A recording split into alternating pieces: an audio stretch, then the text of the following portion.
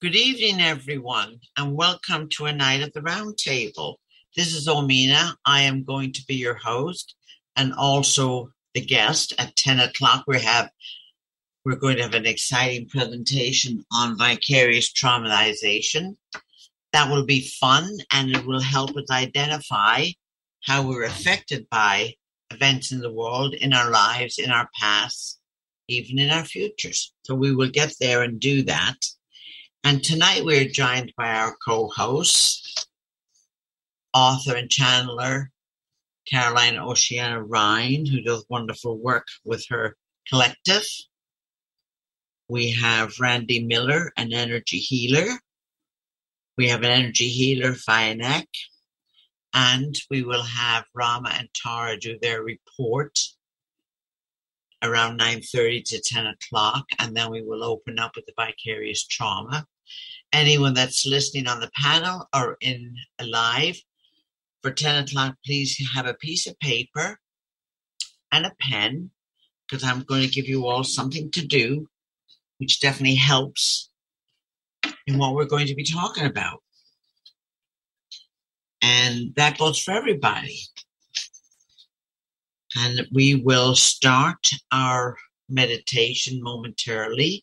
I'm going to give out the phone numbers for anyone to call in as we go through our program, because we're all available to answer your questions.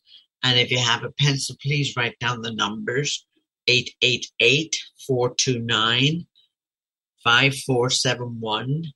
And the local number is 323-744-4841. And we will repeat this as we go through. And anyone's name I'm not pronouncing properly, I do apologize, because my accent gets in the way. So sometimes it's very hard for me to get it in my head and get it out of my mouth. And there we go. So if everybody is ready, I would like you to get in a relaxed state. I think tonight we're going to do a meditation on handling stress. So when everybody finds themselves in an anxious place or stressed out about something, we most certainly will have the benefit of being able to reduce our stress. Because stress comes from the outside and we internalize it, and it can do more damage to us than good. So if you get ready, please just relax yourselves wherever you are. Put your hands on your knees with the palms upward. And take a couple of deep breaths, cleansing breaths, all the way to the bottom of your stomach, and bring it all the way back out again. And while you are doing that, inhale the violet transmuting flame to cleanse out any energy that you may have stored up there for the last couple of days or today or whenever. Just bring it all into your body, all the way down to your toes, and bring it all the way back up again. And as you do that, open your mental eyes and imagine that you're right in front of a well-lit flight of stairs. There's 10 steps in all, leading up to a large double door. The door can be any color you want it, so give it a color. And the stairs is well lit. So I'm going to count to 10, and with every number I count, I would like for you to mentally take one step. And by the time I've reached the number 10, the doors will open and you will cross over the threshold into the most beautiful place you could ever imagine. 1, take the first step. 2, take the second step. 3, take the fourth step. 5, the fifth step. 6, the sixth, and so on. You're on 7, you're climbing up to 8, you're on 9, and now you're on 10. And the door opens and you cross over the threshold into the most beautiful place on earth. Most beautiful place you could ever imagine. As you mentally walk through this most beautiful place, touch the earth. What does it feel like? Smell the air. What fragrance do you perceive? Take a nice deep breath of the fragrance that you love and that you perceive to be there. Look at the sky. Is it cloudy? Is it sunny? Are they rainbows? Peaceful? Look around you. Are there any living creatures? Whatever living creatures are there, big or small, it will not do any harm. What do you hear? What do you see? Smell it, see it, touch it. Use all your senses to ground yourself in this beautiful, beautiful place.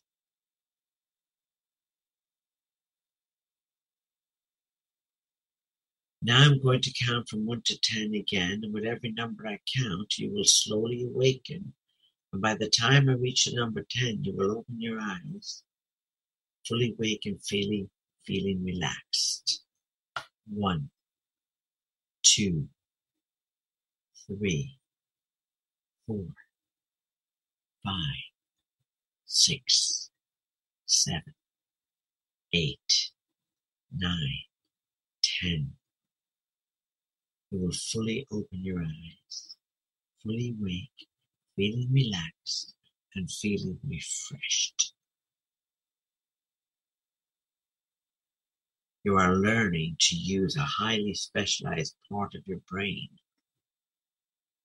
And anytime you want, you can use this guided imagery to interact directly with your body.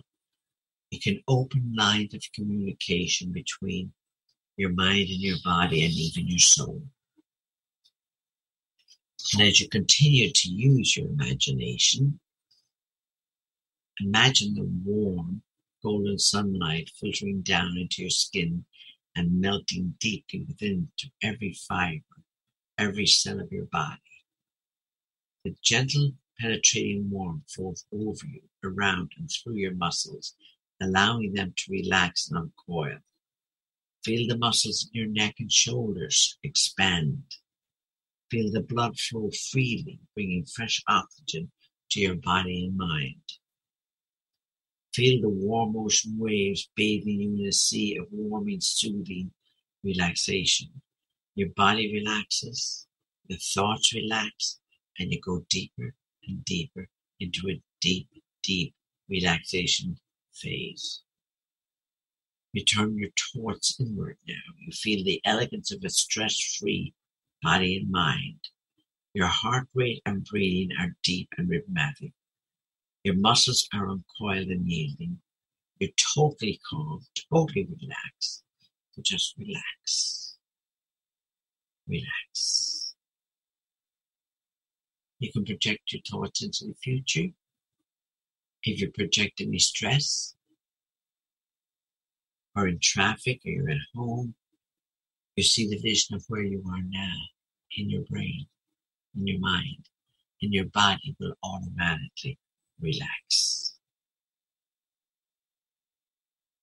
Because even as you do this, your subconscious mind accepts these feelings as a correct response to a stressful situation. Your mind and body are being conditioned to respond calmly, peacefully to stress. And you can also turn your thoughts to a future task, to a task at hand. See yourself in that situation, create the vision.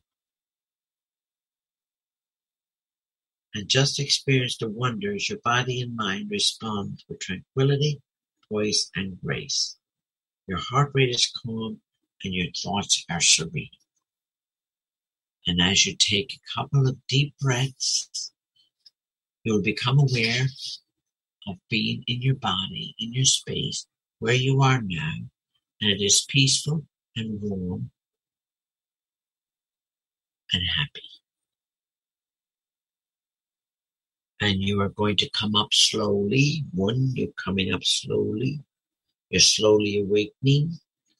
3, 4, 5, 6, 7, 8, 9, 10. You're awake. You're very relaxed. You feel very refreshed. And all of the day's worries, the week's worries, the month's worries, the world worries have left your body, your mind, your soul, and your mental space. So when you are ready, just come back into the room and let's have a conversation.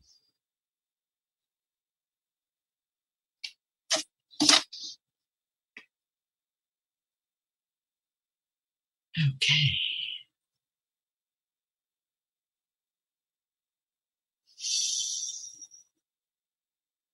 Is everyone back with me?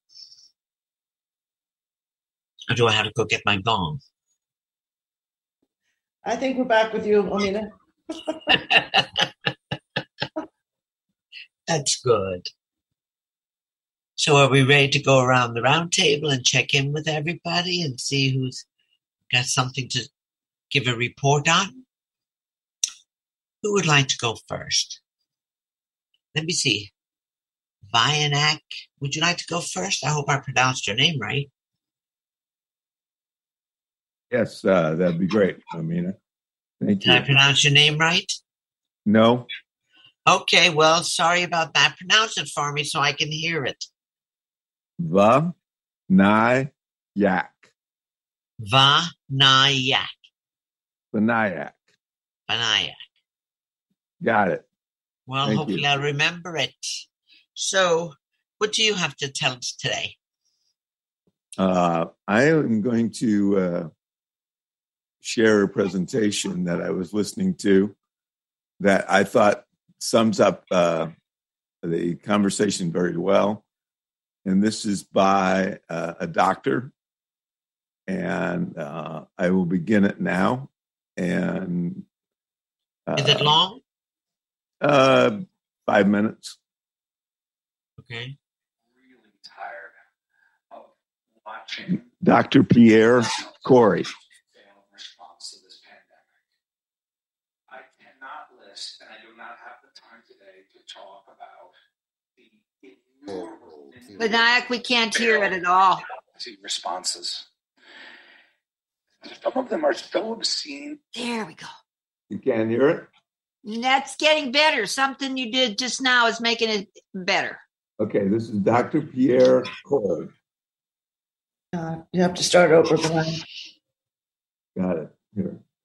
Okay. Analyst, and I do not have the time today to talk about the innumerable failed policy responses. Some of them are so obscene, absurd, illogical, and non-scientific that they're almost unspeakable. Things like, if you guys remember, not testing the vaccinated. Things like not recommending vitamin D, not checking vitamin D levels. I mean, things that are so fundamental, basic about science and medicine, and that they've been avoided. And I have to say, I'm going to call it out. And I'm known for this. I call it like I said. I'm calling attention to the corruption. If you look at these innumerable failed policies, there's only one way to understand them. They are literally written by pharmaceutical companies. Almost every single policy serves the interest of a pharmaceutical company. However, if you look outside the United States and look around the world, there have been numerous successes. As one of the world experts on ivermectin, let me just talk about some programs which used ivermectin. My colleagues here, as Dr. Risch just pointed out, there are a number of compounds that we've identified that are effective in early treatment. Almost all of them are repurposed or generic. But let me just say a few words about ivermectin and what it's doing around the world. Not in the United States. In the United States, it's a horse dewormer, it's horse paste, and only the illiterate, ignorant, and or unvaccinated use it. But let's talk about some of those successful programs. Number one, across the world, there have been programs by health ministries which employed either widespread distribution or test and treat programs. I'm going to list them for you today. Listen well. That medication has been shown to literally solve the pandemic in numerous regions around the world. Mexico City, December of 2020. Their state health system deployed an early test and treat program. They deployed 250 mobile testing units throughout Mexico City, and they had treatment kits. They collected data on 120,000 people. 50,000 of them took treatment kits. And they found in those who were given treatment kits that up to 75% avoided hospitalization. Up to 75% avoided hospitalization. Their hospitals emptied. Argentina, La Misiones, another health ministry, early test and treat with significant dosing for 5-day strategy. They found that over 4,000 patients, again, 75% reduction in the need for hospitalization and an 88% reduction in death. They were avoiding hospitalization and avoiding dying. The miracle of Uttar Pradesh, which is not covered in any newspaper in almost any country around the world. They literally eradicated COVID from its borders. It's a poor state in northern India, using over 70,000 healthcare workers distributed across the country or their state. They visited 97,000 villages. They tested early. They gave everyone ivermectin in early treatment. They gave household members ivermectin for prevention, and all of the healthcare workers took it. In September of 2021, they reported that in 67 of the 75 districts, there was not one active case. Their positivity rate in the previous 2.5 million tests was 0.007%, which is effectively zero. They eradicated COVID from their borders. This was not covered. Two newspapers in India covered this, and the word ivermectin was not mentioned. The Brazilian city of Itajaí. This is a paper that was published in the last 2 weeks. It is one of the most remarkable studies in the history of medicine because it included complete data on 160,000 people in the city of Itajaí, where that health ministry in June of 2020 offered its entire citizens and inhabitants the opportunity to take ivermectin as a preventative. 113,000 people decided to, and something around 50,000 did not. And when you compare the two groups, even though the group that elected to take it was sicker, older, more overweight, much more disease, they got the disease 50% less. They went to the hospital 68% less, and they died 70% less often. It is a truly remarkable study using immense amounts of data. La Pampas, Argentina, same thing. Early test and treat programs. Thank you. I just wanted to share that because I felt it was a ray of hope for those people who would avail themselves of a proven effective program. Thank you. I pass the talking stick. Thank you very much for the information. How about you, Caroline? What do you have to report? Yeah, thank you for sharing that, Vinayak. That's really needed to be said, I think. Well, I'm just feeling that these energies are so incredibly powerful. They're enough to knock you over practically. I have just been feeling kind of spacey and not terribly awake. And in a sense, there's a building sense of excitement because I know that Rama has been saying, and I've been channeling, that full disclosure is unfolding beautifully and we will experience it. And that means Nasara we will experience. But I mean, other than this growing sense of excitement for that, it's almost like sleepwalking. It's very strange. And I feel like we're being, I don't want to say anesthetized, but we're being kept in as calm a state as possible and encouraged to rest more. That's my impression. Because then this beautiful light pouring in that is renewing and redoing all of our systems, every cell being rewritten, our DNA being upgraded, our consciousness moving to a higher level, then that work can come in and just do what it needs to do and there's less wear and tear on you and me. We're just able to rest and quietly accept it. It's interesting because we don't go into relaxation very often, particularly in Western culture. We like to be busy, busy, busy, very productive, always moving, everything's going here and there. And it's that's not very conducive to staying calm. And Omena was helping us with that with her lovely meditations. But in general, we don't take time to really slow down, really calm down, go into our breath, and go into a meditative state or just a quiet, receptive one where we're only listening, say, to high vibrational music or sound healing and the sounds of the birds in the morning, the wind through the trees, something that puts us in our parasympathetic state. And I feel that we are being adjusted right now, that there's a lot of work being done, not only on our consciousness, but how we see life and how we take life. So that's just what I've been noticing. And I just want to share. Thank you so much. And, Omena, I'm sorry, I muted you because of background noise. So please do unmute. Oh, no problem. No problem at all. Randy, are you ready? I am. Okay, let's try this here. Okay. She's not quite ready yet. Can you hear that? Yes. Let's keep it going I'm then. ready. Can you hear me? There you are. We got her. Oh, well, it's so great. We didn't see you pop up right away. Laura, great to have you this morning. I wanted to start with this breaking news overnight that it appears, and there you are. You popped up for us. It's so great to see you. The Daily Mail has a very interesting story that's saying that Vladimir Putin essentially may be running out of bullets, that he might have a week and a half, 2 weeks max. He's losing warplanes, tanks, all the rest of it. He obviously went into this thinking he was going to bulldoze his way through Ukraine. He's obviously caused a lot of destruction. Don't want to minimize the fact there's over 2 million refugees, but this has not gone as well as Vladimir Putin expected.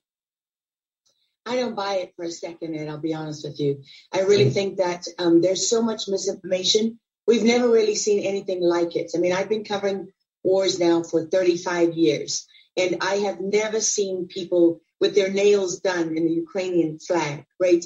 I mean, we're being corralled into this box where we either have to hate Vladimir Putin and believe everything evil that's said about him and love Ukraine, and there's no in between. And that reminds me a lot of you're either, a white supremacist or you go with the Democrat narrative on everything under the sun. So Vladimir Putin knew exactly what he was doing when he went into Ukraine. The Russian military isn't perfect. They, for example, I've spoken to multiple defense specialists and intelligence specialists from the Defense Intelligence Agency who've studied the Russian military for years.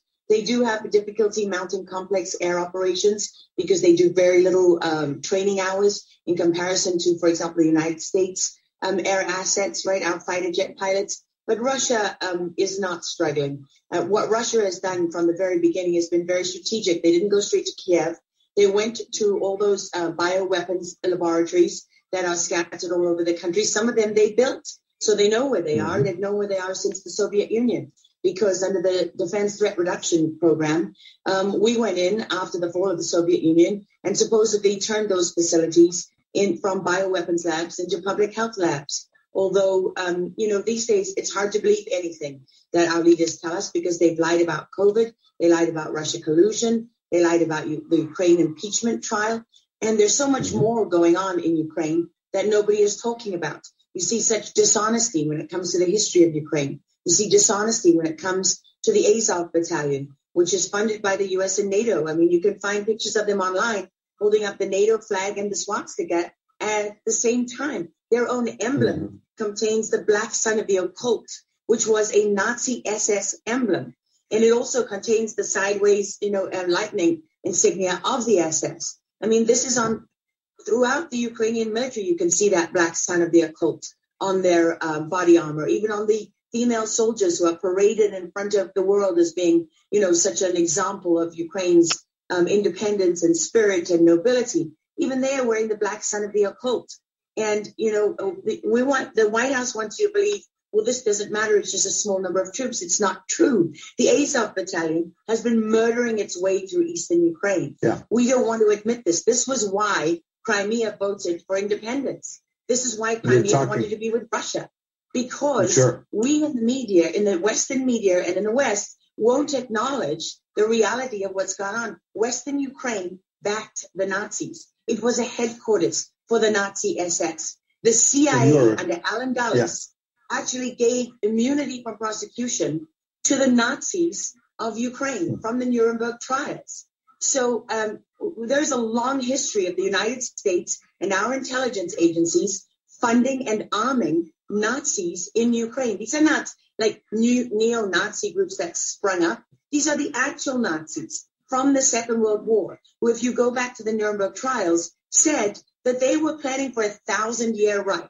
And so you have to really wonder as you look at this, when you know that the CIA sponsored the color revolution in Ukraine in 2013 and 14, that they selected Ukraine's leaders, go to Victoria Nuland's leaked phone conversation where she and the U.S. ambassador are deciding who can lead Ukraine. I mean, there's as much interference here as you could possibly imagine before you even get to Hunter Biden, Nancy Pelosi, John Kerry, and Mitt Romney, and all of their children who are employed, who earn millions from Ukrainian gas companies. Yeah, you were pointing, pardon me, to a real credibility crisis for our leaders. I want to let Karen Turk jump in. Yeah, I wanted to bring up the fact that President Zelensky is Jewish, and I don't know exactly how this factors in, but there's some very interesting points in what you're saying. And looking at this, you could think it's political theatrics. You made a very good point at the beginning that you think that Putin is in control. And I actually want to play something that Jen Psaki said, because it seems that the White House is actually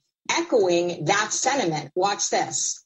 Well, the end game is really a question for President Putin. We have completely crushed his economy. We have provided military assistance, humanitarian assistance to the Ukrainians, enabling them to fight back for far longer than the Russian leadership anticipated. And again, he has to determine what the path forward looks like for him. Thanks, everyone. He's determining what this looks like. And I think that's a lot of what you said, Laura. I'd love to get your thoughts on that, what you just watched. What troubles me about the moment that we're in is that we have such a selective and a narrow reading of history. President Zelensky may be Jewish, but he's not the only one in this who suffered during the Second World War, whose ancestors suffered, right? I mean, look at Putin. How many relatives did he lose in the siege of St. Petersburg? People don't know their history. They don't know what made Vladimir Putin. And I'm not I'm not defending him. I don't need to defend Vladimir Putin. My job as a journalist is to try to understand what is the truth here. I don't like being lied to. And we're being lied to on an epic scale. When we're told your only choice is you have to be 100% with Zelensky, who's a puppet, who you can find on the internet in black stilettos and leather pants, with shirtless, doing a spoof Dancing with the Stars kind of entertainment video. That's a mock of a Ukrainian group that does this kind of satanic occult type of music video. And I mean, Zelensky was selected like so many of our leaders. And honestly, with big tech and with elections forward these days, we don't know how many leaders all around the world have been selected for us and weren't actually voted in. But what we do know is that there are increasing problems with technology and the digitization of our world. Because look at what's happening with COVID. Look at what has happened globally. We are fighting the same battles all over the world. To pretend that this war is about Russia and Ukraine is just a barefaced lie. If Putin has been warning for 15 years that he is not going to stand by while the globalists take over the world, build bioweapons facilities and whatever else they're doing in Ukraine, Ukrainian oligarchs. Ukraine has been a center of money laundering for, many of the leaders in this country. For how long? Billions of US dollars have been laundered through Ukraine, and we say nothing about it. These are our tax dollars. I mean, before the impeachment trial, had you ever heard of anyone in the United States? I mean, us bringing in foreign governments to the White House for anti-corruption training. I mean, does nobody question these things? Why do we not question them? We have an idiot like Lieutenant Colonel Vindman who goes at the impeachment trial and sits there as a lieutenant colonel. He didn't even make colonel. And he's telling the president of the United States what his policy should be. You have a traitor in the form of Maria Yovanovitch, who was Obama's ambassador, who's telling Ukrainian government officials, don't listen to the will of the American people, don't listen to the election results. We are the true leaders of America.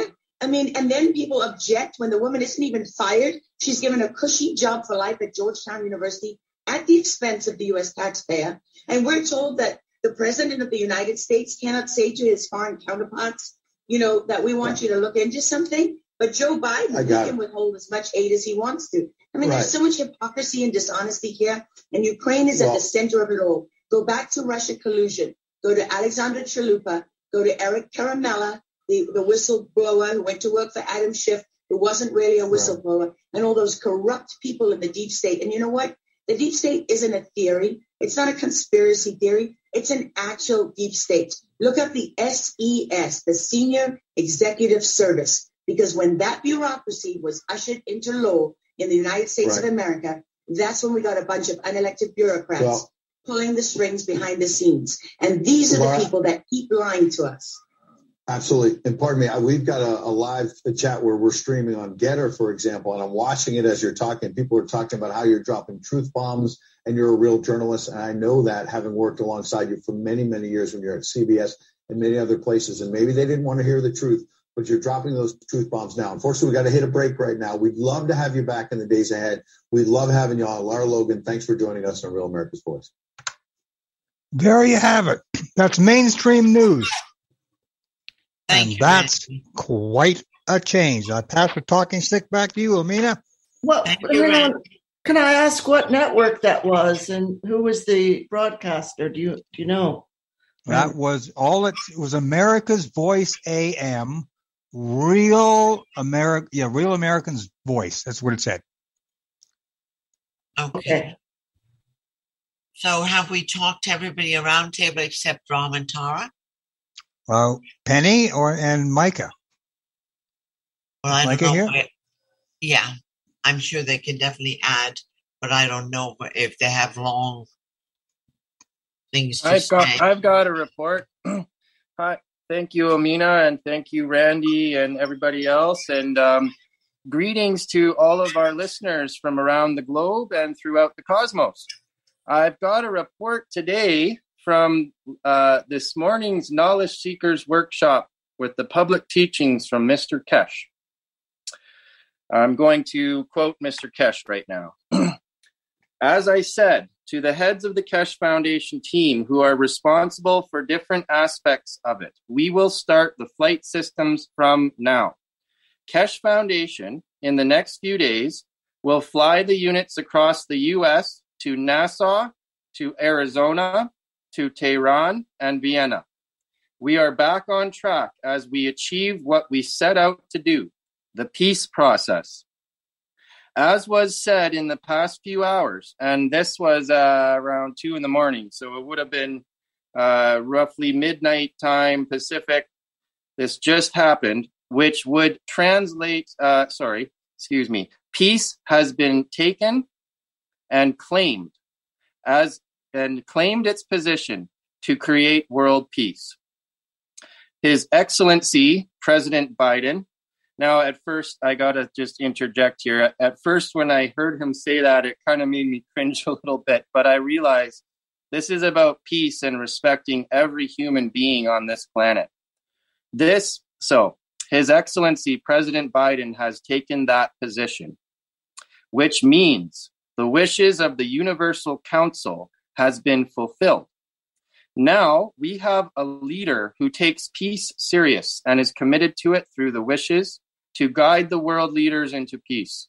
And as I wrote to the American ambassador in Vienna in the past few hours, in response to the signing of the peace treaty with Iran and the end of the sanctions that America cannot use the technology for the Kesh Foundation to harm another. And with that, we have gifted a unit to Nassau, which means Arizona and Nassau, hand in hand, will fly together. In a way, the Kesh Foundation knowledge and the governmental knowledge of the American government will become hand in hand as one unit. The way it will be with Iran, the way it will be with Austria, and the same with China, in the coming time. We need the Chinese leadership to commit itself to peace, and they will receive the technology and the know-how, not as a competition to be a superpower to impose. We've seen the situation in Ukraine, and you understand why we have never included Russia at this moment in time as part of the Keshe Foundation delivery system, as we were aware of what is to come, and the situation in Ukraine was very clear from some 6 to 7 years ago. Once Russia commits itself to peace, it will receive the technology. As I said to the heads of the Keshe Foundation in the past couple days, we have within 3 to 5 units per week to allocate to the nations of the world. You will see the delivery of the enhancement units freely by the Keshe Foundation to all the nations, and we promise in the coming weeks. Now, we are not a sect. We are not a religious organization. We are an organization structure that understands the reality about the process of creation and how mankind can endeavor to reach a better point of understanding of the process of our own creation. We used to look at the sun for millions of years. We saw the warmth of it. Then some of us decided to make everything from the solar system and everything else from his rays. We learned how to convert. Now we have to understand how to convert the knowledge of the Creator, even with the systems, and then man on his own, to benefit of the elevation of the soul of the man. The understanding of the process of the teaching has been step by step, that you had time to play, to mature. When we have a baby on the playground, never seen anything, we give her a little toy. We give her something to touch, that it can understand that this is my finger and these are my toes. And then when she understands more, we give her another piece, and then we give her something else to elevate. To learn more about the vision and the colors, what color is what, and then the sounds. In all my teachings, I've done nothing but this. The human race is in the infancy of the knowledge. So we gave you the magravs. We gave you the stacker unit, the 5-cup system. We gave you the other bits that you don't need to see the colors, but you become aware of the fields, the emotion of the fields. Go back on the teachings of the last few years. I kept on telling you, you are looking for physicality where you have to look for the fields. This is the reason now you understand why you cannot fly with Magrav, but you can fly on the fields of the Magrav. You cannot get energy from the universe from the Magrav, but you can use the fields from the Magrav to tap into universal energy. I gave you the most powerful generator, and you're still after the crumbs. He's speaking about people keeping their focus on the physicality as opposed to the fields. So the purpose of the teaching of today is to open another channel in the line of the communication, which up to now we have not covered much in the teachings in the past 10 years. Now that the knowledge seekers, the governments, and the scientists are ready to take the step towards peace, to be able to communicate, to be able to be respectful of each other's existence, not only on this planet and beyond, we open the knowledge of the communication in the world of what we call the universe. In the dimension of the plasma fields, in the dimension of the creation and the creator. Maybe one day you will understand, and some of you will elevate to the full understanding of the teachings. How we built up for you to feel the fields. We give you the cup of life To understand it goes in my body.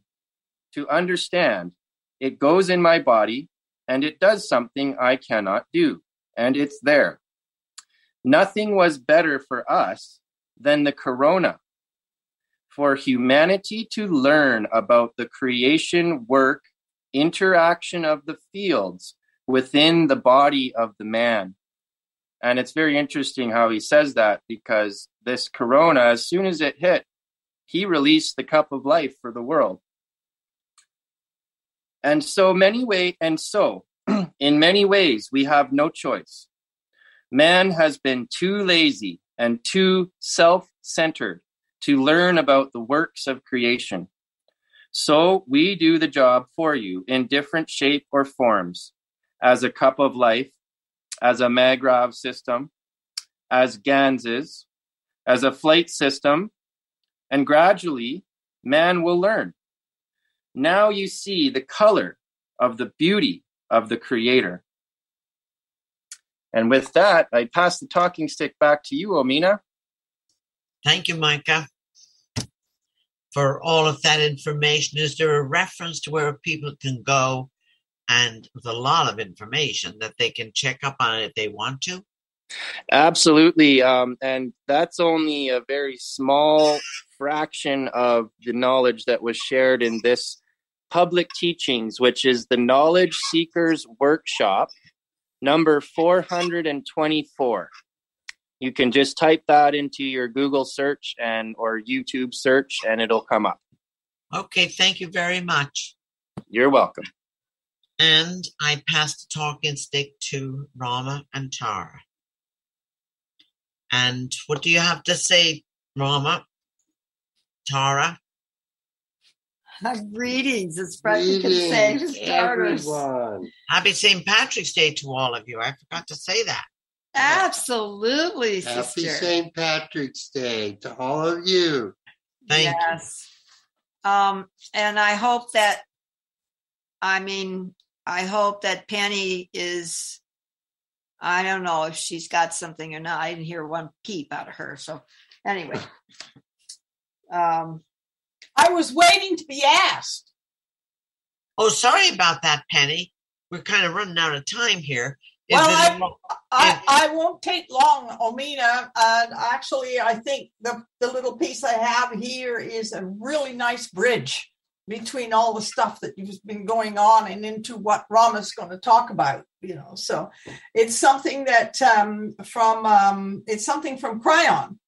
It's very short.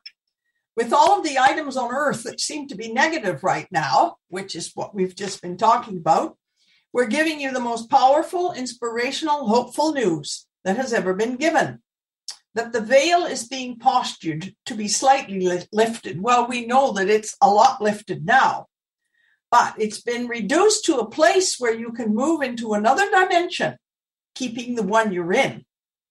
In the process, wisdom will replace chaos, and answers to eons of strife may be revealed. In order to move forward with this, and here's the important part too, besides being lifted into another dimension, we're going to have to tune in to a new radio station, the one that we can't see or hear, the one that's beyond our senses. Let's call it the way it is, he says. You're going to have to calibrate, or we're all going to have to calibrate to the new universal energy. This is not a new attribute of Earth. This dimensionality has always existed on the planet, but it has been out of reach to everyone but the avatar or shaman until now. And I pass the talking stick to Rama because I know what that's the segue into Rama's stuff. Thank you. You're welcome. Okay, Rama, you there? You're on. Okay. Okay. I just want to make a statement before Rama's going to read the short epistle we have here for the week, that it's not about Putin. That's really important. It's about the oligarchs or what's another name for the oligarchs? Archons. And in other words, it's about the archons in Russia and the archons in the United States and the West collaborating to create a huge cover-up, fake story. And that lady that Randy put on there, she covered it all, but she didn't get that it's not Putin. It's kind of an important piece because the old game that the West has been using to do all the dirty deeds themselves, but they always blame it on him. And that's not what's happening here. And of course, the oligarchical characters that Putin's got to contend with, again, in the most recent of times, they have collaborated with the oligarchical overlords or archons of European ones and the United States and the UK. So there's a war between archons or oligarchs going on. And all the figureheads are just like, they don't have nothing to say in the ultimate story. But it's going to turn out, of all the crimes that this Western set of archons have committed at the behest and best intelligence of the Vatican. We cannot forget about the Vatican. The Vatican's got still, it looks like they're receding and they are, but so are all the rest of their point people in a sense, because of what? Because of the light that is far exceeding this darkness. It cannot catch up, or they're trying, but it's not working. And people have had it, you might say. So I wanted to say that. And pass the talking stick to you, Rama. And anybody that's got questions, you better jump in really fast. Okay. I don't quite know how to describe what's going on, except to put it in the realm of a story, right out of Stan Lee and Jack Kirby. That is out of the comic books, because we are playing with megalomaniacs that are connected for all intents and purposes with the archons and the fallen angels, and they are playing with just touching on sidereal weapons that can destroy a planet. And I have to just say, there are so many folks that are screaming in my ear, no nuclear war. And at the same time, they're touching on these words that Ben Stewart uses in his Chimatica and Zeitgeist, word magic, how it twists people's minds and hearts. And these guys have been playing with it for 13,000 years, 16,000 years. I don't know how far back it goes, but this is Friday. Rosa from Palestine. I received a call from Rosa from Palestine at 11:30 a.m. late this morning. We must be kind and loving to each other, she said. The end game is at hand. They, the dark side, are playing into Mother's paws. Send more love to all the situations on Mother Gaia. There are about to be very huge discoveries in the archaeological world, which have to do with our brothers and sisters from the stars. We are one people, the rainbow nation of Mother Gaia. All we are saying is give peace a chance. Sat Nam Namaste, blaze of violet fire. And this is Saturday from Leonora, the 12th. I received the text message from Leonora at 11:12 a.m. this morning. She said to me, Lord Rama, all of this may be over by the end of March. Call in all the forces of light. Sat Nam Namaste, blaze the violet fire. And this is the Dalai Lama.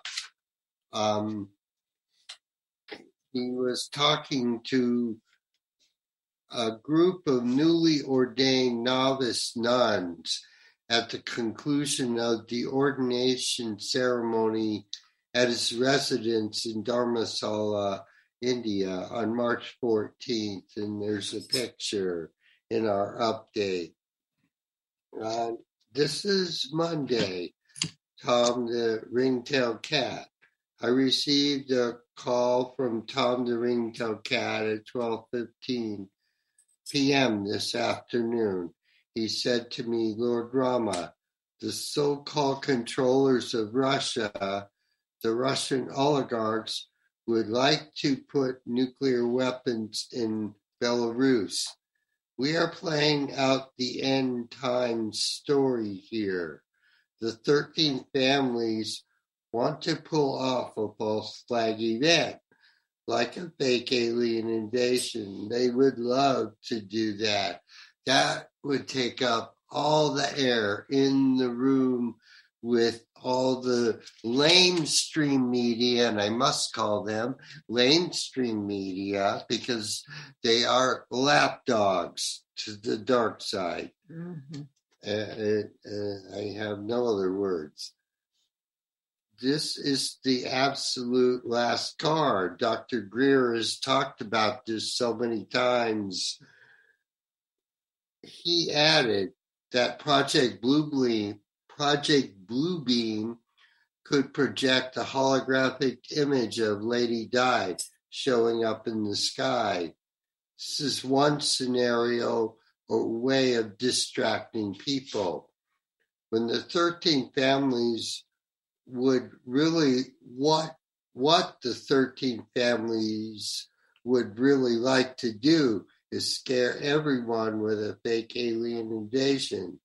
As that were to occur, Captain Ashtar or his representative would take to the airwaves and let everyone know on Mother Gaia know that these are the naked emperors that have no clothes, and they would be exposed for the criminals that they are.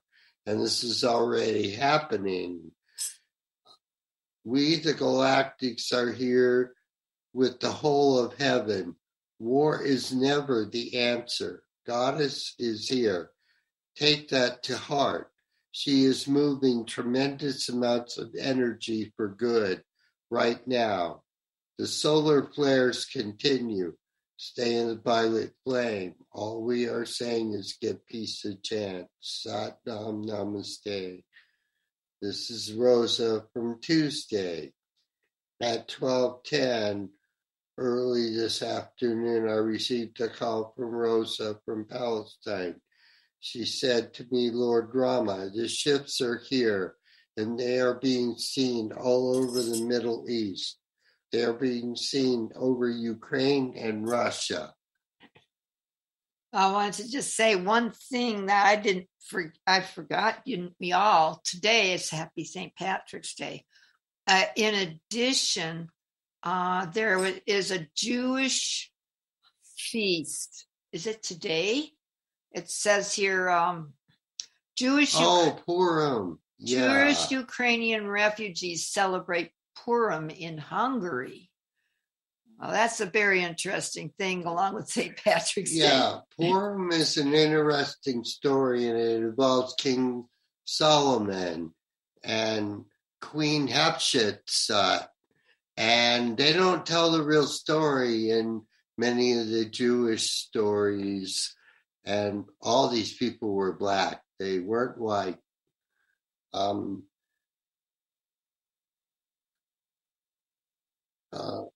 We, the Galactics, are here with the whole of heaven. War is never the answer. Goddess is here. Take that to heart. Oh, Rosa. The ships are here. They are being seen all over the Middle East. They are being seen over Ukraine and Russia, as well as many other places across the planet. We are in the most intense time ever. The dark side is playing out their last card and their very last days and hours. Send more love to all the situations. All the angels and masters are here. All we are saying is give peace a chance. Sat Nam Namaste. Blaze the violet fire. This is Wednesday. I received a text message at 12:15 p.m. early this afternoon from Tom, the ringtail cat, and Sweet Angelique the cat. They said to me, Lord Rama, we are over the Arctic Circle in a shuttlecraft. We are on patrol, so to speak, as the old order of crime families information is coming out across the internet. The empire of fallen angels is at hand. This is happening because our sun is going through its transfiguration. The 13 families know about this transfiguration of the sun, and they cannot stop it, nor can they change it, and they can't handle it. This is the time where she who was here before the gods were here returns with the entire company of heaven. All we are saying is give peace a chance. Satnam Namaste. And today I talked with Lady Nada at 12:05 early this afternoon. She said to me, Lord Rama, the mainstream media along with the dark side are a bunch of ravenous wolves. They want to create an extinction level event.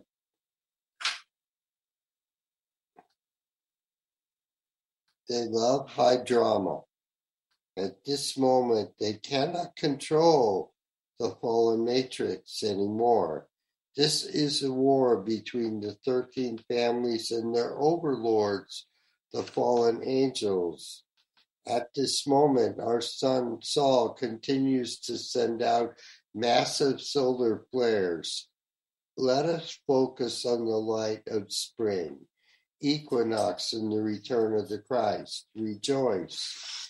The most radiant ones are here, and they are us. As Yoko Ono says, war is over as you want it. See you in the light of the most radiant one. Satnam Namaste. Blaze the violet fire. And this is the Oracle report. You want me to read that? Sure. Okay, everybody. This says it all, too. It's very... This is talking about the Sabian symbols from Dane Rudyard's book. Rudgar. Yes. Yeah. Okay, the full moon enters at 2:18 a.m. Eastern Standard Time, Friday. Tomorrow, mañana, March 18th, 2022. The full moon forms a grand trine with Pluto, which symbolizes transformation, and the North Node, which symbolizes future and destiny. This is highly significant. Whatever transpires over the 3.7 days of the moon phase will have implications for the future. We're right in the middle of that. Okay, before we dive into the energetics, here is a list of synonyms for transformation. Which word resonates with you? Which word can you pair with the great Pluto return to remember that's a 246-year cycle that we're going through. It only happens every 246 years. That's a very large situation here. To remember that it is a good thing. Alter, revamp, revolutionize, convert, reconstruct, transmute, transfigure, renew, mutate, mold, translate, switch, commute. And the first of this is called seizing power. The Sabian symbol for the full moon at 28 Virgo is, quote, a bald-headed man who has seized power, unquote. The astrology tells us that he is leading the revolution against the archons and their minions. In the world theater, this is Putin. And just to remind everybody, he's been in that body for 500 years. He's not the painting of the empire's world view. Russia's actions are forming the future in a very positive way. On the micro level of, not the way the media is reporting it, of course, on the micro level of our individual lives, the full moon is about seizing our willpower. It is about tempering our responses and maintaining our equilibrium. This could be a challenge for people who are Eris point dominant. Eris is the symbol of the devil. Eris is Aries' sister, and another name for her is discord, and she loves to stir the pot in a negative way. It's not good. So again, this sentence says this could be a challenge for people who are Eris point dominant because Saturn is in exact sextile to this Eris point. Saturn says there is too much going on. I think we can all agree with that. And he wants to be part of it. What does Saturn bring us right now? Quote, a woman disappointed and disillusioned, courageously facing a seemingly empty life. Unquote. Ah, Saturn. Let's continue and hold the thought. 3, the sun is full. At the full moon, the sun is discharging, quote, a fertile garden under the full moon. How appropriate. The sun is full of mass coronal ejections right now. Yet that would take another oracle report for those. But Rama, you can say that the mass coronal ejections that are coming, and they've been nonstop for months. Yeah. And they're getting stronger and stronger. They are a catalyst to don't stop halfway. It is raising us up physically, and there are anomalies occurring constantly, and our scientists aren't talking about it, but it is being brought into the forefront that things aren't as they seem to be, because we are getting our Jedi abilities as we tune in and listen to the Force. I'm not kidding. It's happening. Yes. And of course, the requirement is that simply open our hearts. That's right. That's required. Yes. So the sun, as we were saying here, is full of mass coronal ejections right now.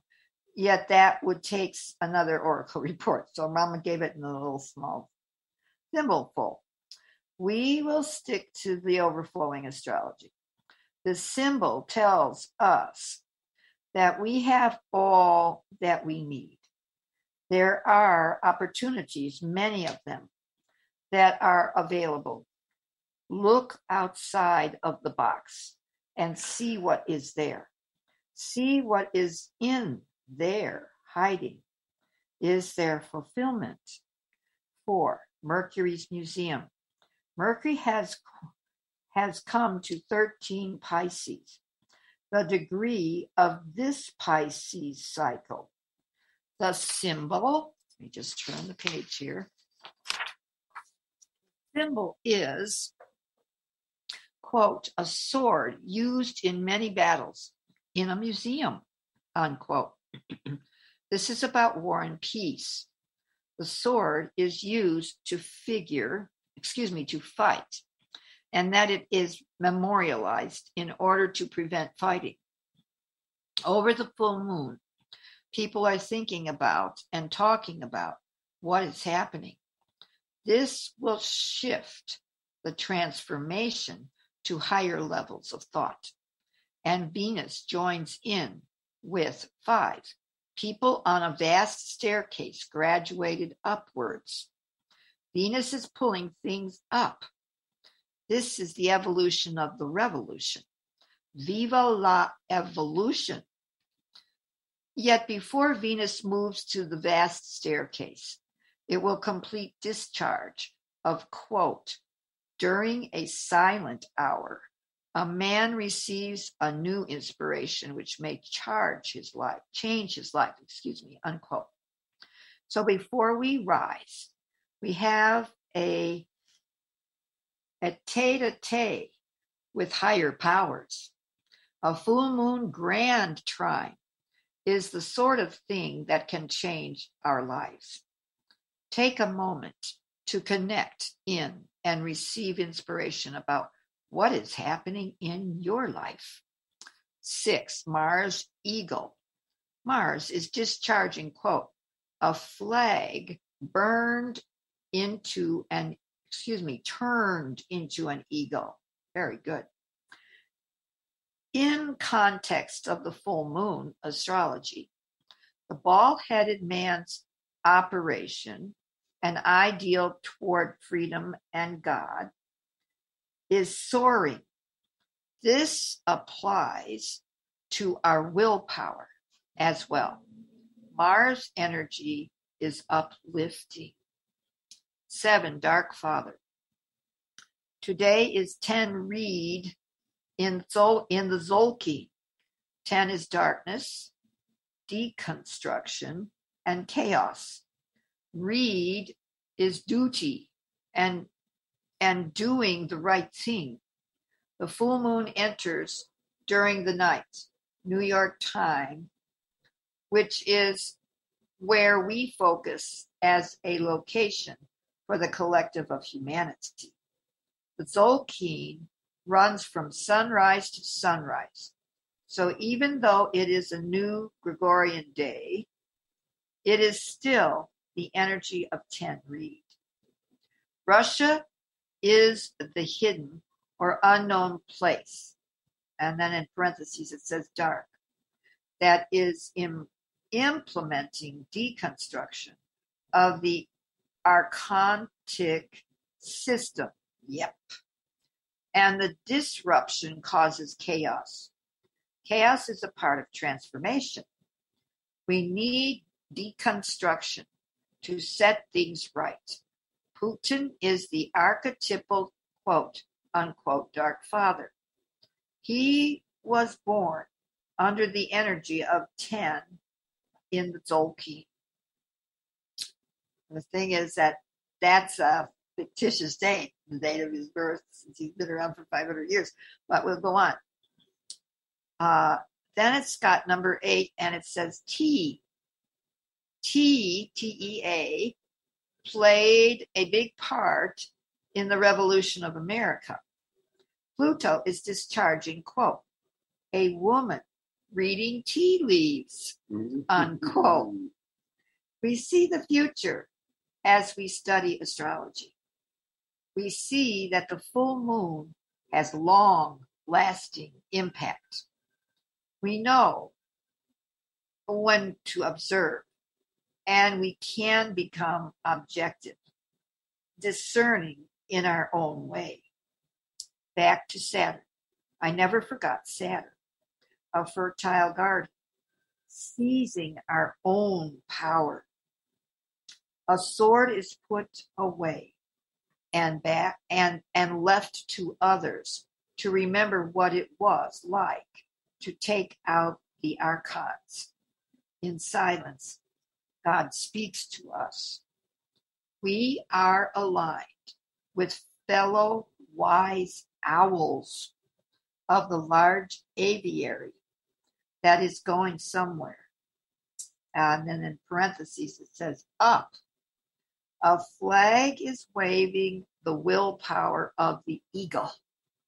Can I interrupt, please?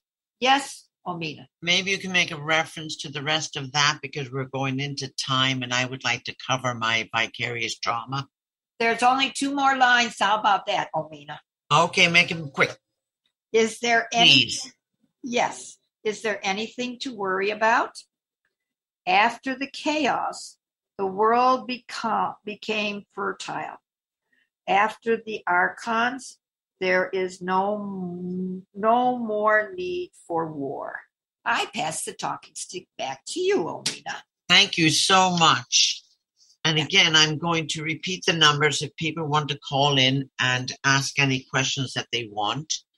The number is 888-429-5471 or call locally 323-744-4841. And now I would like to start off with, get a pencil and paper because this is going to tell you where you're at. And I'll tell you what by the time the thing is over, I'll tell you what it means. So what I want you to do, it's fun to do this. I want you to write down, you list your first favorite animal. And then I want you to write down your second favorite animal. Your favorite time of the day. Also, you were sitting in an all-white empty room. There's absolutely nothing in the room. It's all white. And what's the first thing that comes to your mind? Write it down. And the next thing is, you are in the Amazon jungle. What is the first feeling that comes to your mind? That's the fun piece. Now, this other part, this is just write down the number between 1 and 5. 1 is rarely, and 5 is frequently. And we're going to go through symptoms of vicarious trauma on the mental, emotional, physical, and spiritual levels. We're starting off with the physical. So write down a number beside what you experience on a regular basis, besides anyone that might be out there that might have medical things that gives them some of these. If it gets worse, you still put a number beside it. Headaches, neck and shoulder pain, lower back pain, knee and ankle pain, changes in sleeping habits or eating habits, lack of time or energy for self, digestive or elimination problems, and frequent illnesses like colds and maybe bouts going to the doctor, those kind of things.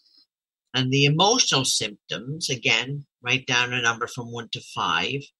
Feelings of being overwhelmed and overburdened. Numbing. I don't know if you know there is such a thing as emotional numbing. I'm not talking about people that have to shut down emotionally to cope or to survive. Numbing emotionally means that you're just not feeling anything. Distancing from people or clients, or if you have clients, those kind of things. Intrusive images.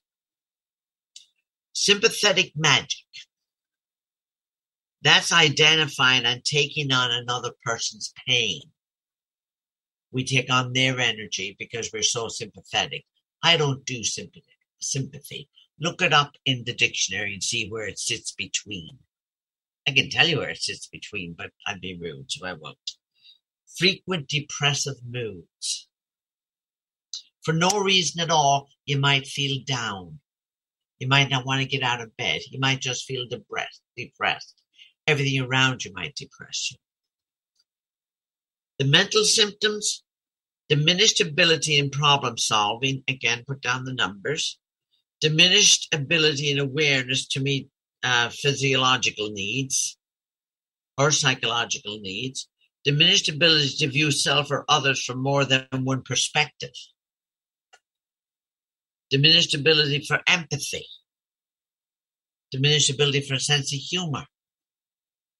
If you have one, all of a sudden it disappears, you're going to miss it. Everybody around is going to miss it.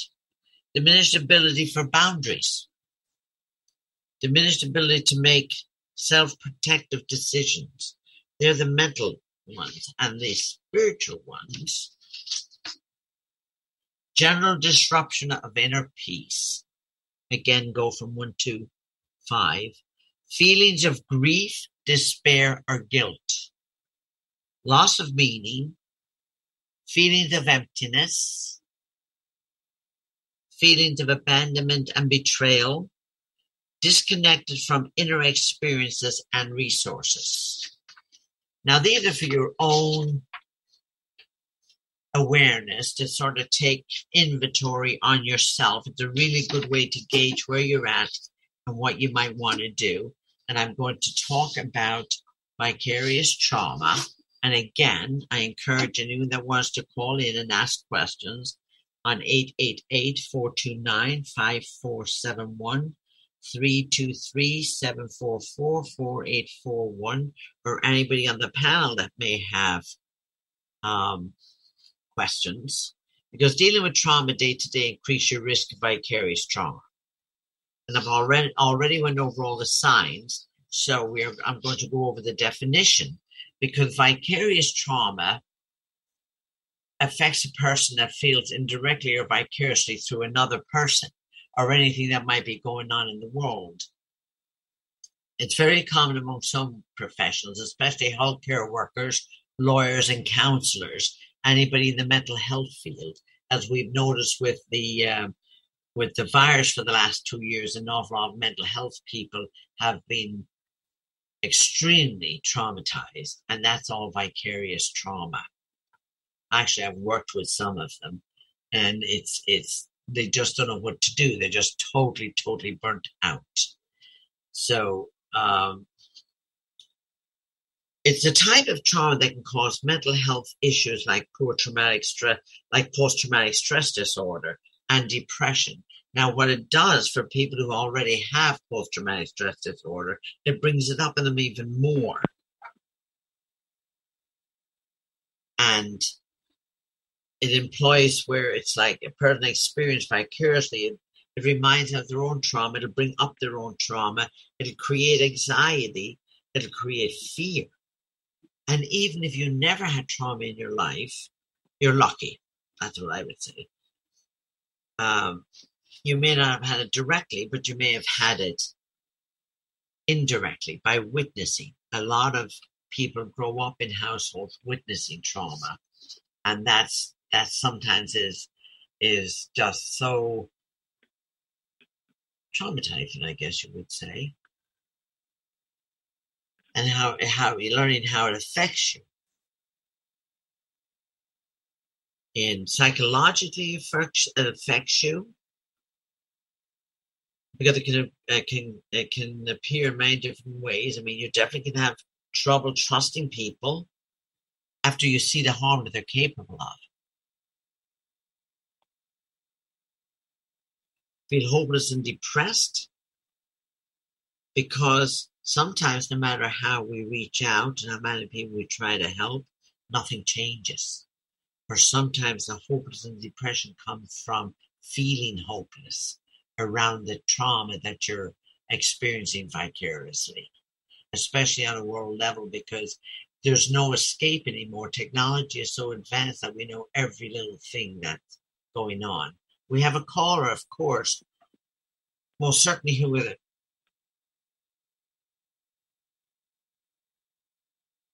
Are they online? Hello? Yes. I have a question for you. And what's your name? Would you like my first name? My name is Paula. Paula, yes. Yes. And I am looking to ask, what career am I here to do? My skills that I have no longer serve me as being enjoyable. Well, what do you do now? I do basically administrative work. Okay. Well, Paula, that's been my past. Yes. What I'm getting is that you're a people person. I am, yes. Yes. And that one of the things that you haven't even thought about would be for you to teach or training people. Oh, that's fantastic. Yes, training people. So you need to really start focusing on where your gifts are and formulating them into some kind of a training pattern, and then market it or whatever it is that you do with it. Because you have a clarity about you that you don't really use full. You're a little bit afraid of it. You're a little bit afraid of the rejection of it or the failure of it. I'm trying to figure out which path. But that gives me some great insight into that. So that would probably require going back to school for a little bit, I would imagine. Good. Well, that depends on what you want to train about. You can always train about what you know. And the other part is just check out some of your fears, your fear of rejection and your fear of failure. They're not real strong, but they're there. But the training will bring them up. And remember, they're just fears. They're not valid. And you just do what you do best. Okay. That sounds great. Well, thank you so very much. I appreciate it. You're very welcome. Thank you for calling in. All right. Thank you so much. Have a good day. Yep. Thank you. You too. All right. Bye-bye. Bye-bye. So we're going to get back to the vicarious. Bye-bye, Paula. We're going to get back to the vicarious trauma and some of the symptoms of it. I was talking about the hopelessness of the depression and feeling helplessness. We can't do anything for people. We feel that. Also, the other thing is procrastination, avoiding doing what we're supposed to do, being tardy, distracted, looking for any excuse. These all can be symptoms when they're brought to another level. Worrying constantly about whether you're doing enough to help others. We're always doing enough to help others. If we are those people. We have Shawina. I can pronounce it wrong on line 2. Okay. We will take the time out to talk to you, and you can tell me your name. Am I the Hello? caller? Yes. Hi, Omena. This is Sonia. Good to have you back, and I've been looking forward to having a moment to ask you a personal question. Okay. It's funny, I hear my echo. It is about my mother. This is Sonia, right? Yes, Sonia. Yes. Can you hear me? Let me put it on a pillow here because my phone has a very sensitive speaker. My mother passed away in 1999. And she when she transitioned, she did it, unfortunately, in a very fearful, panicky mode. I can't hear you very clearly. Sonia, I can't hear you very clearly. Okay, let me get off the floor. Is this better? Yes, it's a little better, yes. And your mom, what about your mom? Sorry, Omena, my mom passed away in 1999. And the moment she passed away, she transitioned in a moment of emotional panic. When she realized she was detaching from the physical body.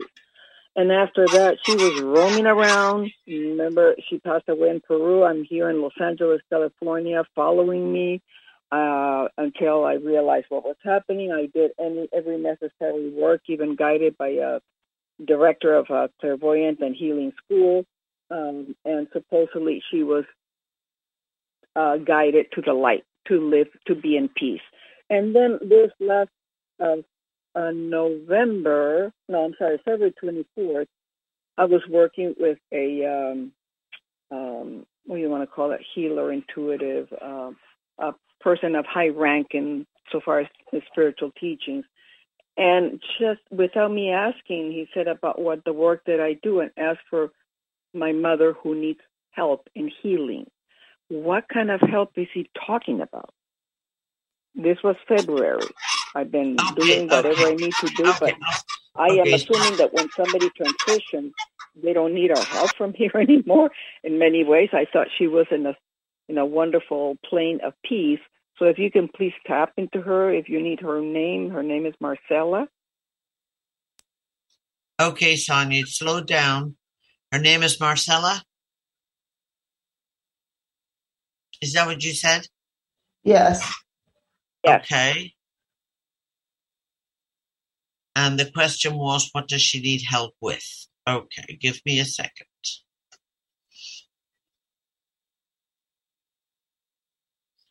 She is saying that she's getting all the help that she needs where she's at. That the problem is that when she's not ready to do it, she's not doing it. And that she will be able to manage it on her own. She totally trusts the guy that she has working with her. And she's also the type of a person or mind or soul that has to understand what it is she has to correct within herself. And she would just enjoy the communication. She does not like to be told how to do it. She wants to be shown how to do it. And she has people on the other side, or souls, I should say, on the other side helping her with that. Does that help? Oh, wonderful. I mean, I don't have to be concerned about it then. Really. Yes. That's what I thought. Yeah. Yeah, you don't have to worry about it. Absolutely not. Okay. Yeah. Thank you very much, Omena. And I love your topics. I love your conversation tonight. Thank you so much. Thank you. Do we have another person online? Is there somebody online too? Well, anyway. No, that was Sonia. So don't worry, Omena. That's fine. Carry on. Okay. So I was at the who's at most risk for vicarious trauma. We all are. Some are more exposed than others at it. You have medical care people, disaster relief people, mental health people, all of the above. Everyone on this panel that works with people and that's trying to help everybody else, that's looking at it on the world stage, so to speak, you might say. So again, I'm going to repeat that you can have, oftentimes you have multiple things going on, especially police. You have a lot of public servants. We have an awful lot of people who are suffering from post-traumatic stress.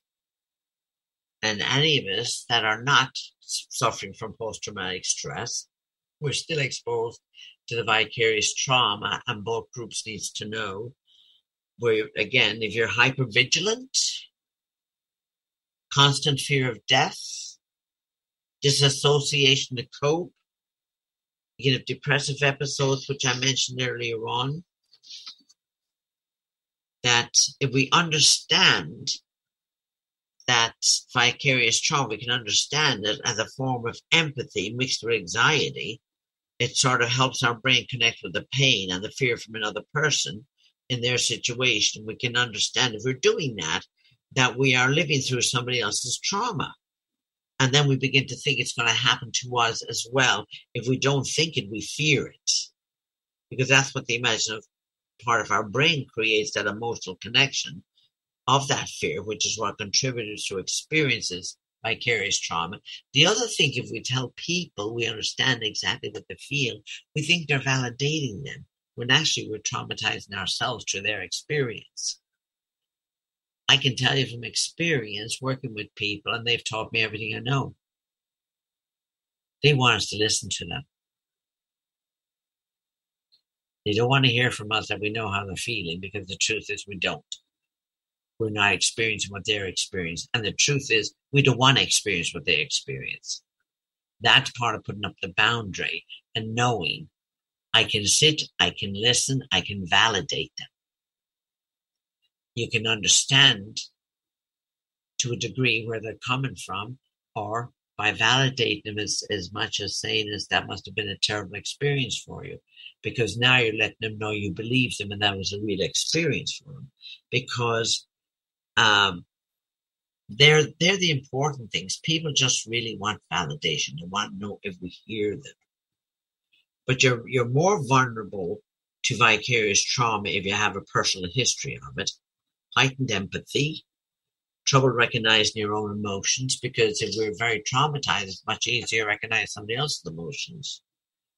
Lack of support from anywhere, or lack of information or knowledge around the subject. Not being aware. Anyone that's experienced vicarious trauma, I would definitely suggest that you put it into your search engine and find out all about it, because it makes a huge difference when you are knowledgeable about it, because knowledge is power, and it gives you more power over your well-being. Well, I have a question, Omena, whenever it's appropriate. Go ahead. Well, I'm feeling like people will be thinking vicarious trauma, that has to do with, say, my hearing from a grandparent maybe about what they suffered during the Great Depression, or how, say, a mother or a sibling talking about being assaulted in some way at some point.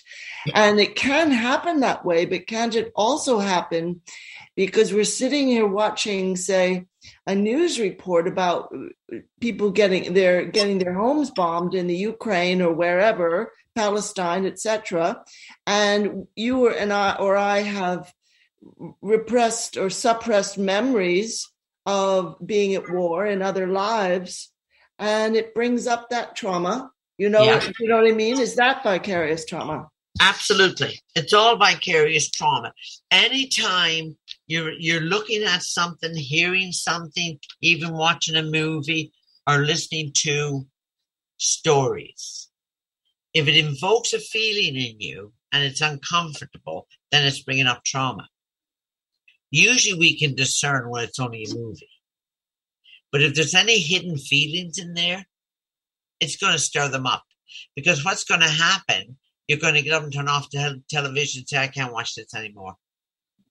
Yeah. Now, if you have a high imagination, I have a very high imagination, and I'm sure a lot of us does, you can imagine yourself being there in the bombing and trying to save your children or your family or whatever it is.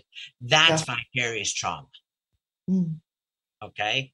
Yeah. And then anytime you can feel, this is where our empathy sometimes goes over the boundary. So we have to learn to have boundaries where my boundary is God bless them. That's how I protect myself, because that stops me from going there, because I can bilocate there. I will do that to do healing work. But initially you don't get it. You're not thinking healing work. You're thinking of the trauma, what it's doing to the children, what it's doing to everybody, what it's doing to the families. Okay. And that's where you have to learn to put a boundary up there, and you just send the love and the light. And remember, it's not the soul's reality. Mm. The pain is there, the suffering is there, but that's not the soul's reality. When a soul is released from all of that, it's more joyous. But that's not something you really can tell somebody when they're going through that pain. They don't want to hear about that because their pain is real. To them, it's real to me if I'm going through it. Telling me that, but anything else just doesn't do it. But what we're going to have out of this is a lot of people with PTSD. A lot of people are experiencing it all. And a lot of people that have trauma, they're going to re-experience the trauma through flashbacks or nightmares. It's got to come out somewhere. And if there's any of those or negative thoughts and feelings around trauma, such as blaming ourselves for incidents of feeling numb, sometimes we feel guilty because we feel nothing. Well, the numbness is a sign of vicarious trauma. I mean, sometimes you're just going to be numb if you listen to the news every day. I would suggest don't listen to the news every day. And watch a funny movie. Or I agree. Yeah, something that, something that sort of makes you laugh. And the arousal after trauma in the forms of insomnia, irritability, anxiety, and so on. Sometimes we walk around, don't even know why we're irritable. Some people are anxious all the time because they don't know when the next shoe is going to drop. That's all hypervigilance from trauma. And then you upload it, you're downloaded, I should say, more from what's going on with all the rest of the world. And sometimes with your neighbor next door. You know, some people just freeze because they don't know what to do. And it's really, really difficult. An awful lot of people are left homeless because of what's going on today. And that's in our country alone, never mind some other country. We don't even have a war going here. And you have an awful lot of, we have different wars, and you have an awful lot of people that are being homeless. That's all stress, and it's post-traumatic stress, because you never know when you're ever going to be safe again. So I've gone to the question, which is that if we've all experienced trauma, and I appreciate your descriptions because it's very helpful, because I feel like a lot is coming up right now. Yeah. All these energies flowing to the earth, people feel intuitively big things are happening.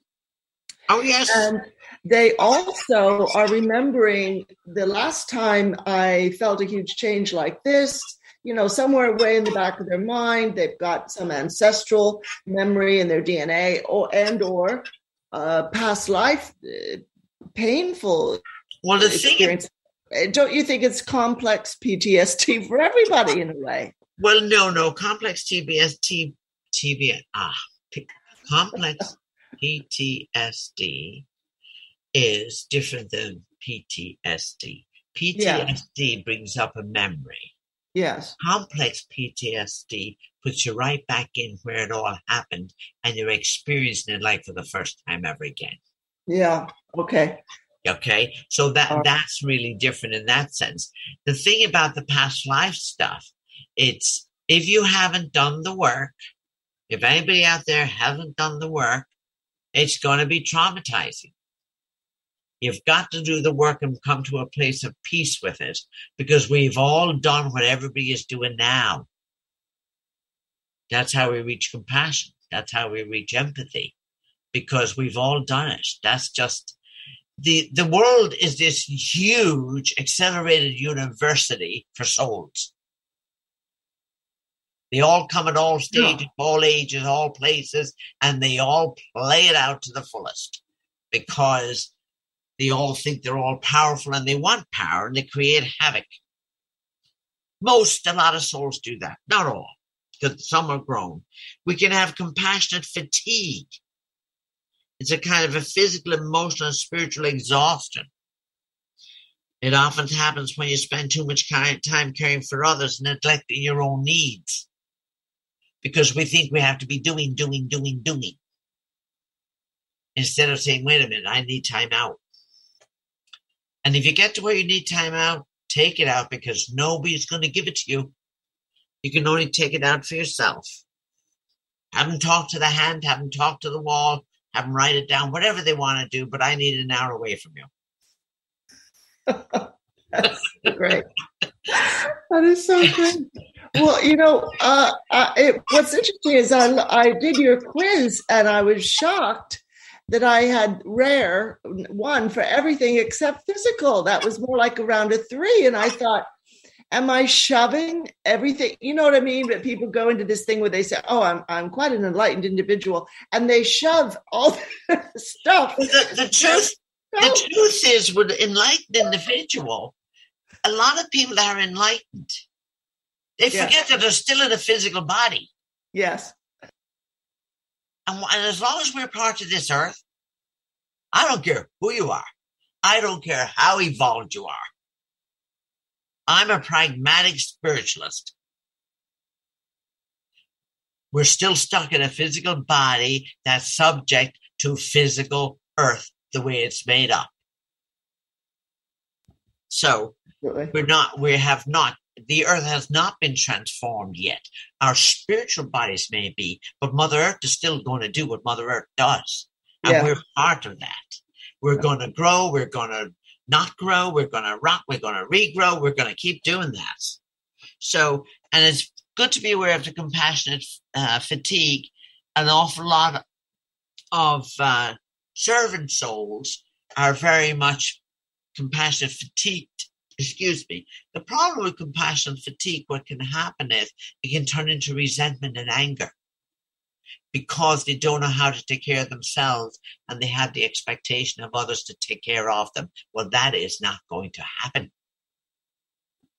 Well, now, when you talk about overwhelm, can that happen without us fully knowing that we're overwhelmed? You know? Oh, absolutely. That's why I went through the whole physical, mental, emotional, spiritual symptoms. Exactly. Yeah. Pay attention to them so you become more aware of what you're feeling, getting into your body. An awful lot of people stay out of their bodies because they don't want to be in their bodies.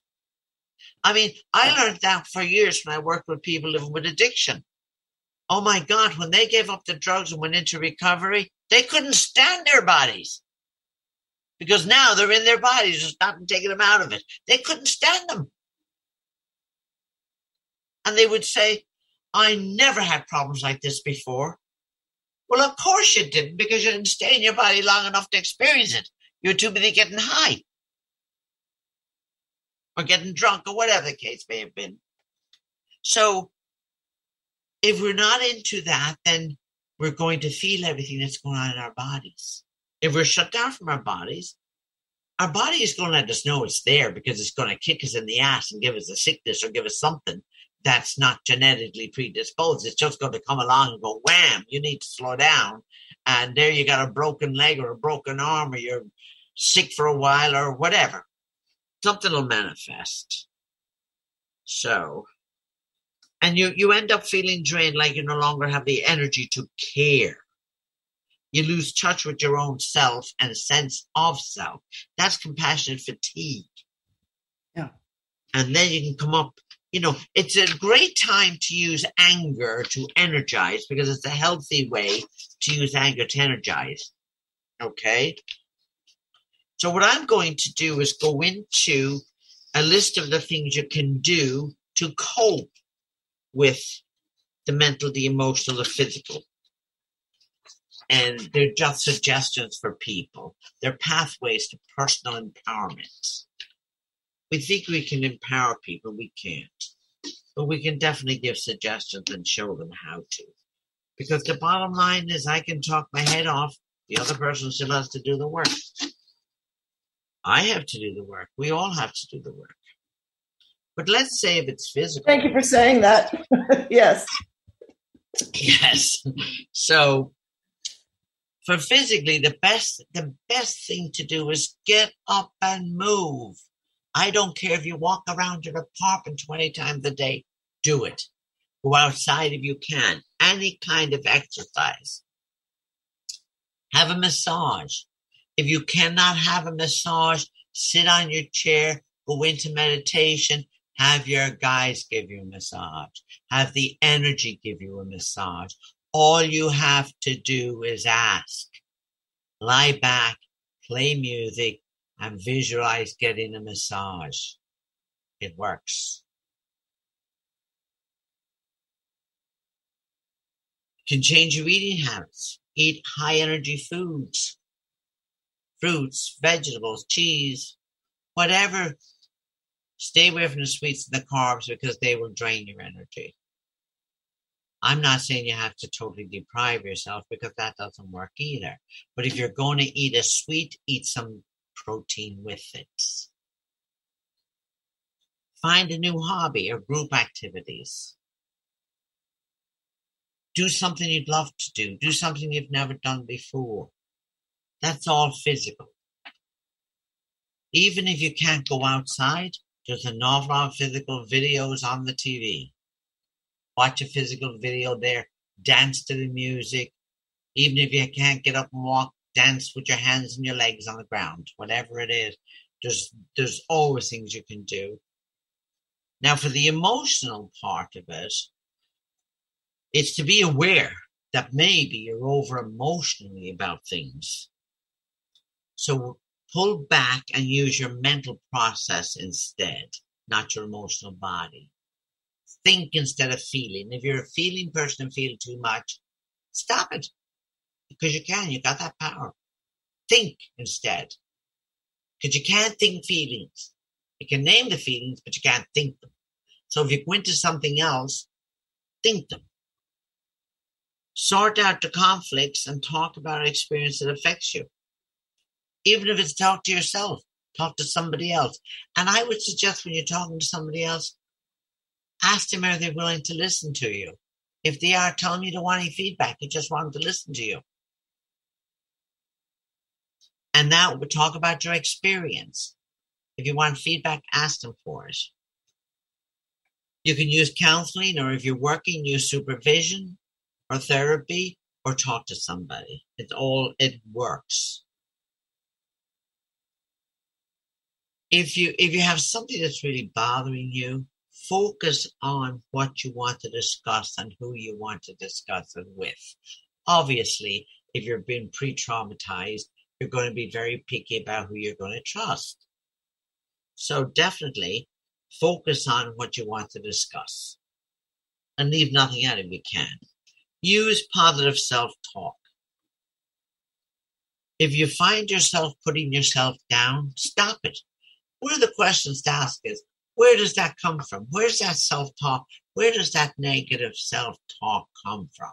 If it comes from a parent, a sibling, a grandparent, whoever, give it back to them because it's not working for you. As I said before, use anger as an energizer. When I get really upset, I'll clean house like crazy. I'll work it off, let out. Why are they doing that? Alone. And accept self. That's the big thing. Accept who you are, the way you are, because that's power. It's amazing. Once you accept yourself, nobody has power over you to put you down or tell you. Even that self-talk goes away. That negative self-talk. When you accept who you are. So that's the emotional part. Have those boundaries.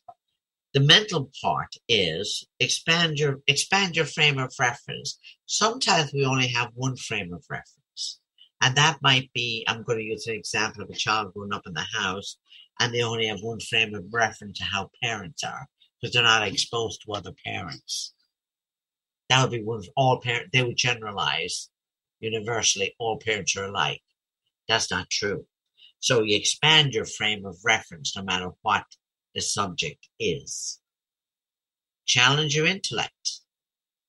It's amazing how we expand when we challenge our intellect or somebody else challenges us, because it makes us think. It makes us expand our energy in our brain and where we can go with that. Spend a little more time in your mind if you are mentally fatigued from everything in a different way. This is the way to counteract it. Analyze your blocks. So select a vocation, which is different than a career. That's something that you never did before and you'd like to do, at least you'd like to try it. Read about it. Become an expert on something. I became an expert once upon a time on Irish knitting, on the cable sweaters, and I taught people how to do it. Then I outgrew it, which was fine with me. And if you're not in touch with your spiritual self, or whatever spirituality you have, connect and reconnect with self and others. Find positive people to hang out with or even have a conversation with. Have personal reflection time. Some people do that through diary writing, through whatever their experiences might be, or recording it. That's one way of reconnecting yourself and having personal reflection time. Accepting self-doubts. Again, I'm going to go back into we're in the human body. We're going to have those experiences. Doesn't mean we have to believe them, but if we accept them, it takes the power out of them. Share the grief. If you're grieving, join a grief group. Share it. It helps take the burden off you. Find your place of worship.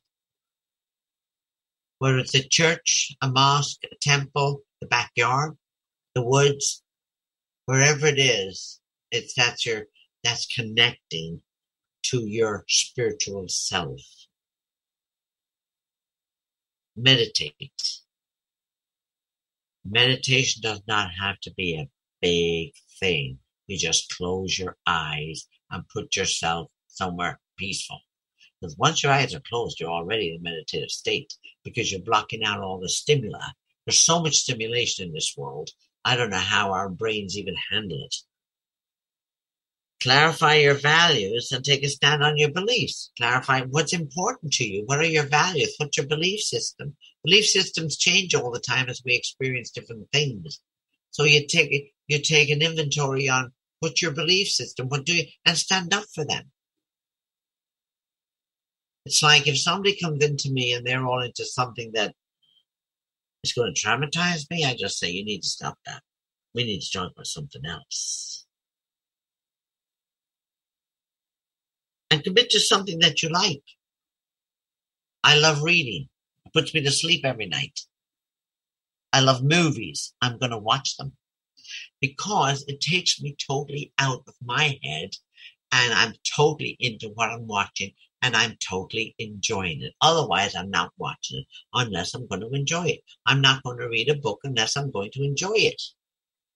I love traveling. I'm not going anywhere if I don't think I'm not going to enjoy it. It's just not going to happen. It's like these are the things of self-care. So they're my suggestions to self-care when you are vicariously traumatized. What's going on in your life, around your life, with other people around the world. Because it works, but you've got to do it on a daily basis. None of us should ever be too busy that we can't take out 10 minutes for ourselves or even 5 minutes. What I do is I make a cup of tea, and I sit down and nothing is going to get me off of that chair or that couch until I have my tea drank. I've been like that most of my life, and it works.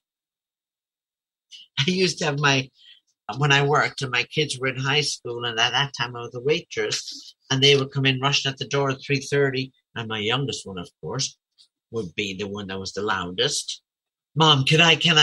I would say, I sat down, I said, look, you asked me the first half hour, it's definitely going to be a no. Because I would have just come in from work myself, sitting down, having my cup of tea, just chilling out. I said, first half hour, you come at me like that, it's going to be a definite no. If you wait till the second half hour, it'll probably be a maybe. But if you wait till the third half hour, it'll definitely be a yes. It took him a while to learn that, but he learned it. It's like, don't come at me. You're coming in, I'm coming in. Don't come at me like that because it'll be a definite no. Doesn't matter whether you're grown up or you're a kid or whoever you are. And the other thing is, do not start my day with yelling and screaming or anything. It's not allowed anywhere in my life. No one should start their day like that. That's the first way to calm down your stress and everything else. If you're cohabitating, if your family is there, if they're loud or whatever they are, sorry, need to bring it outside, not here. Their ways of coping and their ways of maintaining your mental, your emotional, your physical, and your spiritual health is putting boundaries up around all of those. So anybody have any questions? That is so great, Omena. Thank you so much. Oh, you're welcome. Oh, that is wonderful. And I love those boundaries you're talking about because that's how people can stay sane in these intense times. Absolutely. Saying, this is my quiet time. Do not interrupt. That's right. That's right. That's right. Because they learn to have boundaries too when you have them. Now, I want to go through the first list about listing your first favorite animal. Oh, yeah. Is anybody willing to volunteer what it was? Yeah, I will if you want. Okay. So what's your first favorite animal? Oh, a dolphin. That's how you see yourself. Okay. What is your second favorite animal? A horse. That's how you would see your partner or your potential partner or your significant other. Okay. Your favorite time of the day? Early afternoon. That's where you are in your life. I kind of doubt it. That's awfully kind. Well, you know what I mean. You're in the middle of your life.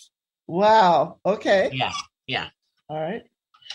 And you're sitting in an all-white empty room. What's the first thing that comes to mind?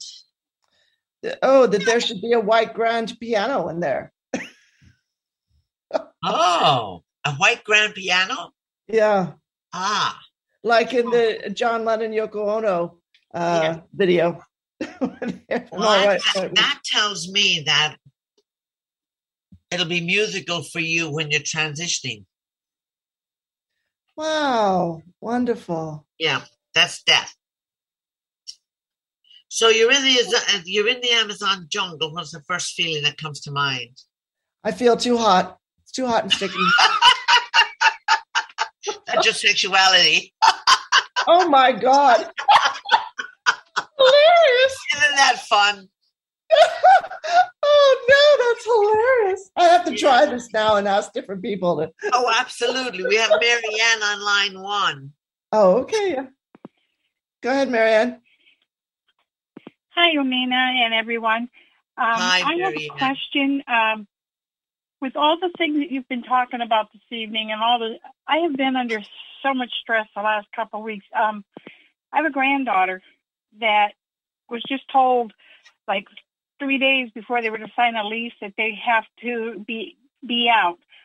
I'm wondering if you could possibly tell me, is she going to find something by the 26th or the 28th of this month? Or is she going to have to come back to live with us? I'm just so worried about her. All right, stop worrying. Did she get a notice to quit? Yes, she got. We reapplied. She reapplied for the same place, and they told her that she was 3 points from staying there. And I think it's because of the prices that are going up here in around the world. They're going up the rent prices. No. Marianne, have they served her a notice to quit, a legal document? Have they served her that? No, she's looking. She's looking for an apartment. That's what's going on. She has. They've been told that they have to get out of the apartment, the house they're living in. Her and okay. All right, Marianne. Listen to me, please. Yes. In evictions, if she has not gotten a notice to evict and she needs to borrow time, he cannot throw her out on the street. He has to go to court. If she doesn't leave voluntarily, the landlord or landlady has to go to court and get a legal eviction notice with a good reason why they want her out. That will then be settled in court, and she will get maybe a month's notice from the court to say you need to vacate the property by the end of May, let's say. And that gives her time to look for somewhere else to go. He cannot legally. What state is she in? Texas. Okay. They just can't walk in legally and throw you out. The landlord will try and intimidate people to get out because they don't want to go to court to do it because it costs them money. But to land it on a person that doesn't have the time right away to look for what they need to look for, then they can say, okay, you want me out? Show me the eviction notice. Okay? Oh, okay. So you're all now worried about it. They have been looking and... Say that again?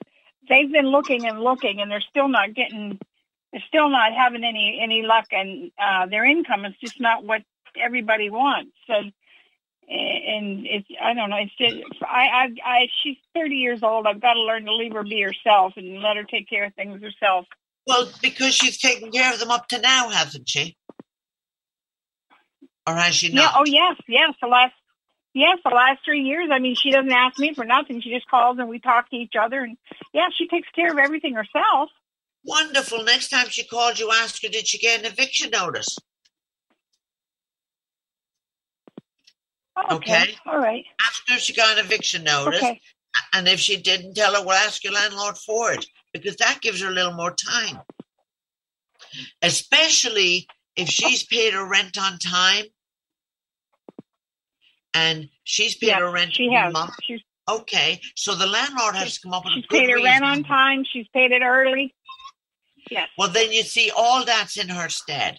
The landlord, if he has to go to court to get an order to evict her, he has to show a reason why he wants her out of there. You can get people evicted out of there if they're destroying the property, if it's lack of rent, if they're back in the rears of the rent. So he has to give a good reason why he wants her out of there. So educate her about that. Okay. All right. At least okay. Until, because that way it gives her time to find somewhere else. Okay. All right. Yeah. Okay. Thank you so very much. That helps a lot. You're very welcome, Marianne. Okay. Thank you for all you all do. We appreciate it. Oh, that's sweet. So anybody else got any questions before we say good night? I just want to say it was such a joy to spend the evening with you, Lady Master Omena. Well, thank you very much, Tara. And I can't tell you how it's not a coincidence that it's St. Patrick's Day. Oh, I know.